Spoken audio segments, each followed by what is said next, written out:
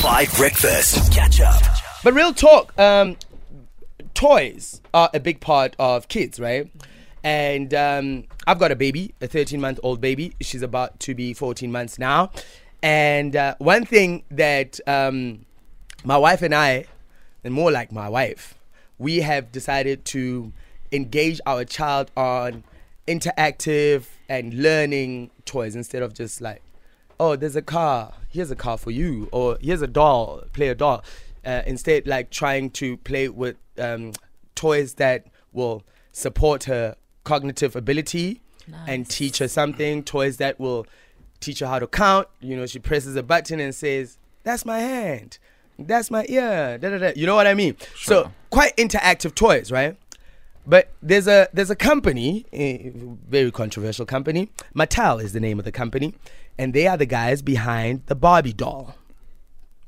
They have decided to create a disabled toy.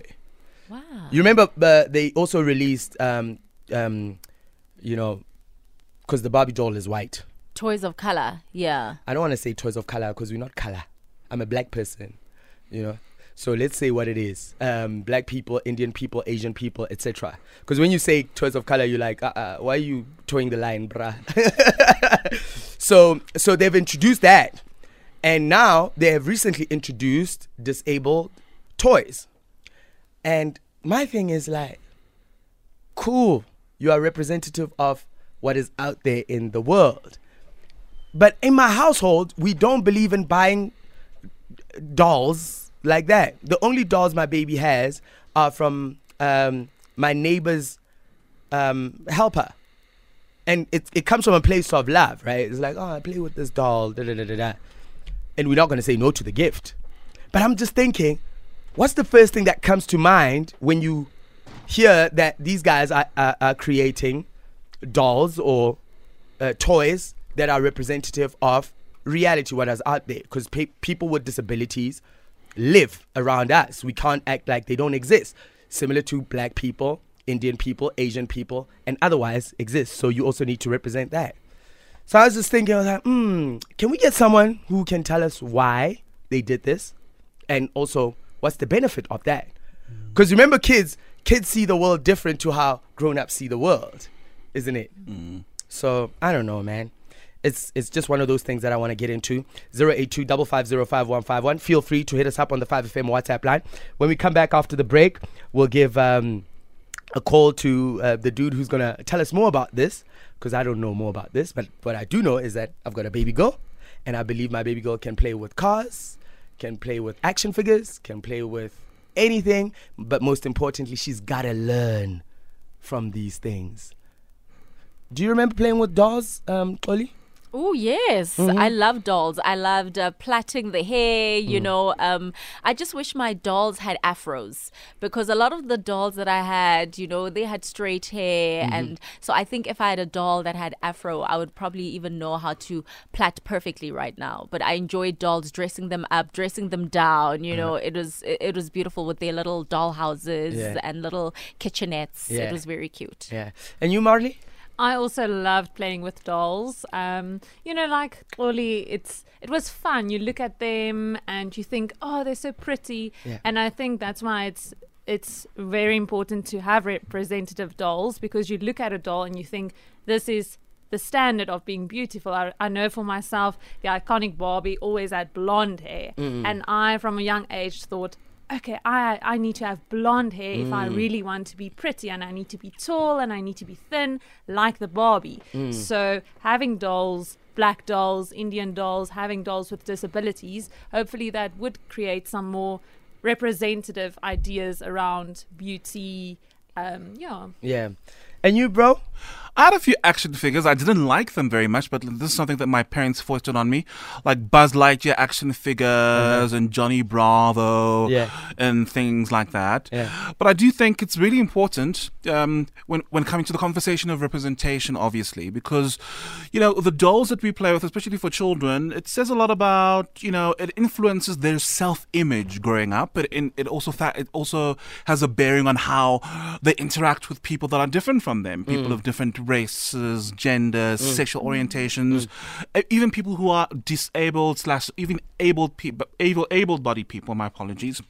So, I'm all for it. I'm all for it. Good for Mattel. It's about time, eh? Yeah. So let's get into this conversation with you. Would like you to get involved and your experience with interacting with the toys that you played with growing up. You know what I got?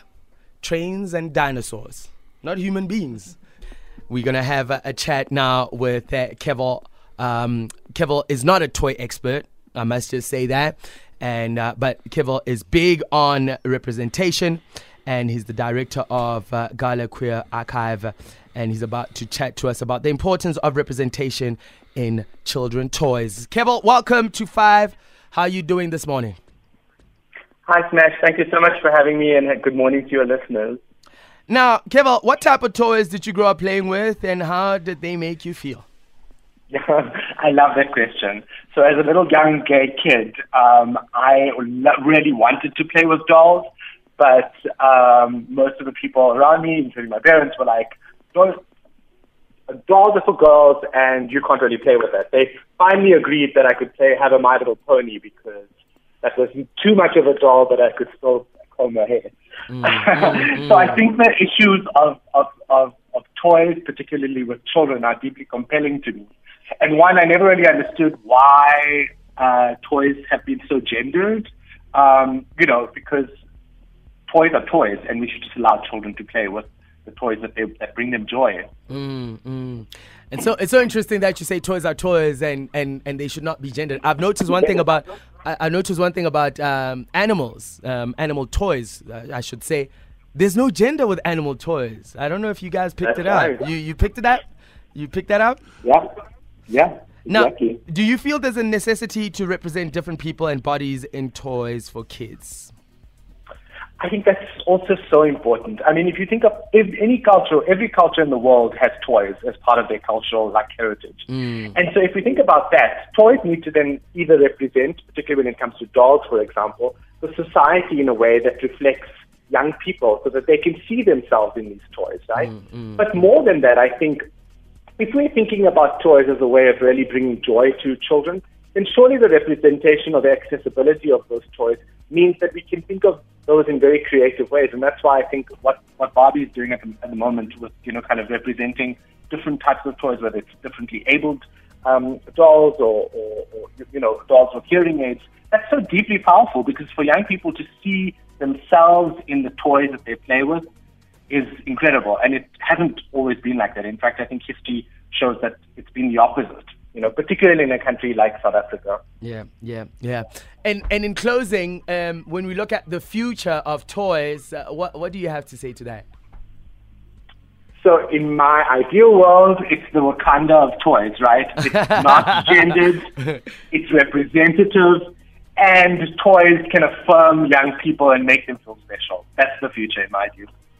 Keval, thank you so much for your time and for chatting to us this morning. I really appreciate it. It's a pleasure. That was Keval Harie, director of the Gala Queer Archive, and he was just breaking down his experience in terms of interacting with toys. Hit us up on the 5FM WhatsApp line, 082-550-5151. What type of toys did you grow up with? And what did that teach you now that you are reflecting back? Because now we are thinking about it in hindsight. Because if you ask a kid about a toy, man, they'll tell you, that's my favorite toy. I don't like that toy. And also another thing I notice about kids, right? Their favorite toy, they don't like sharing it. Their least favorite toy, I beg your pardon, they will always share it. 082-550-5151. Now, what type of toys did you grow up playing with? And care to share what your favorite was and what your least favorite was? JK here. I think this one's it's not as complicated as we think. Representation matters. Full stop. Have a nice day, guys. Bye. I love that, right? And he just put it succinctly. Well done. Shout out to you, bro. Good morning, everyone. Morning. Look, I think you are right when you say children see the world different from how we see it, in a sense that how is it that the things that are supposed to be used by children is being built by motives of old people? Oh, wow. Did you guys get that? Notions from the elders can be problematic to how we influence our kids. Here's a WhatsApp text. Regarding toys, I have a huge problem with gun toys. I have a little boy and I will never buy him a gun. I don't see how it should be okay for children to play with guns. I feel very strongly about this. Would love to get some opinions on this. I guess the opinion was from the previous WhatsApp voice note. Notions from old people coming down on kids. That's why gun toys exist. And that's also actually very dangerous, by the way. I remember writing a story or two about a child who managed to get a hold of his father's gun and shot the parent. Oh my goodness. It was actually very scary. There was like a whole conversation about how the right toys for your child, what's appropriate, what's not appropriate, added to the whole gun violence thing in the US. But yeah, that's a story for another day. Yeah. Well, you made your point, my brother. We got that. Catch up on some of the best moments from 5 Breakfast by going to 5FM's catch-up page on the 5FM app or 5FM.co.za.